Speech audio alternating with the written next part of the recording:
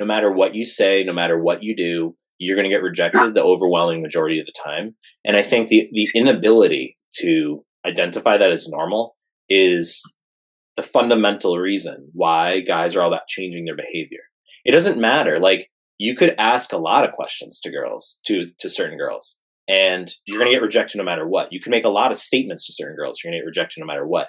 And no matter how you speak with a girl, it's not going to change the number of girls who are interested. It just changes which girls are interested.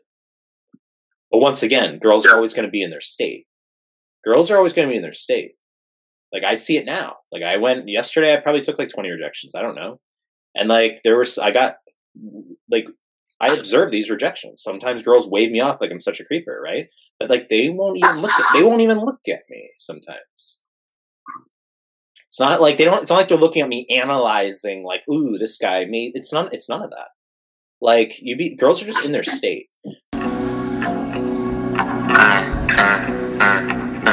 괜히 한번 때울 때 6,000원이 넘어가는 게 겁이 날 때 제가 너무 싫어져요. 아무렇지 않게 먹고 싶은 것만 삼시세끼 먹는 그대들은 어떤 기분이신가요? 조밥집 알바할 때 한 조각에 10,000원짜리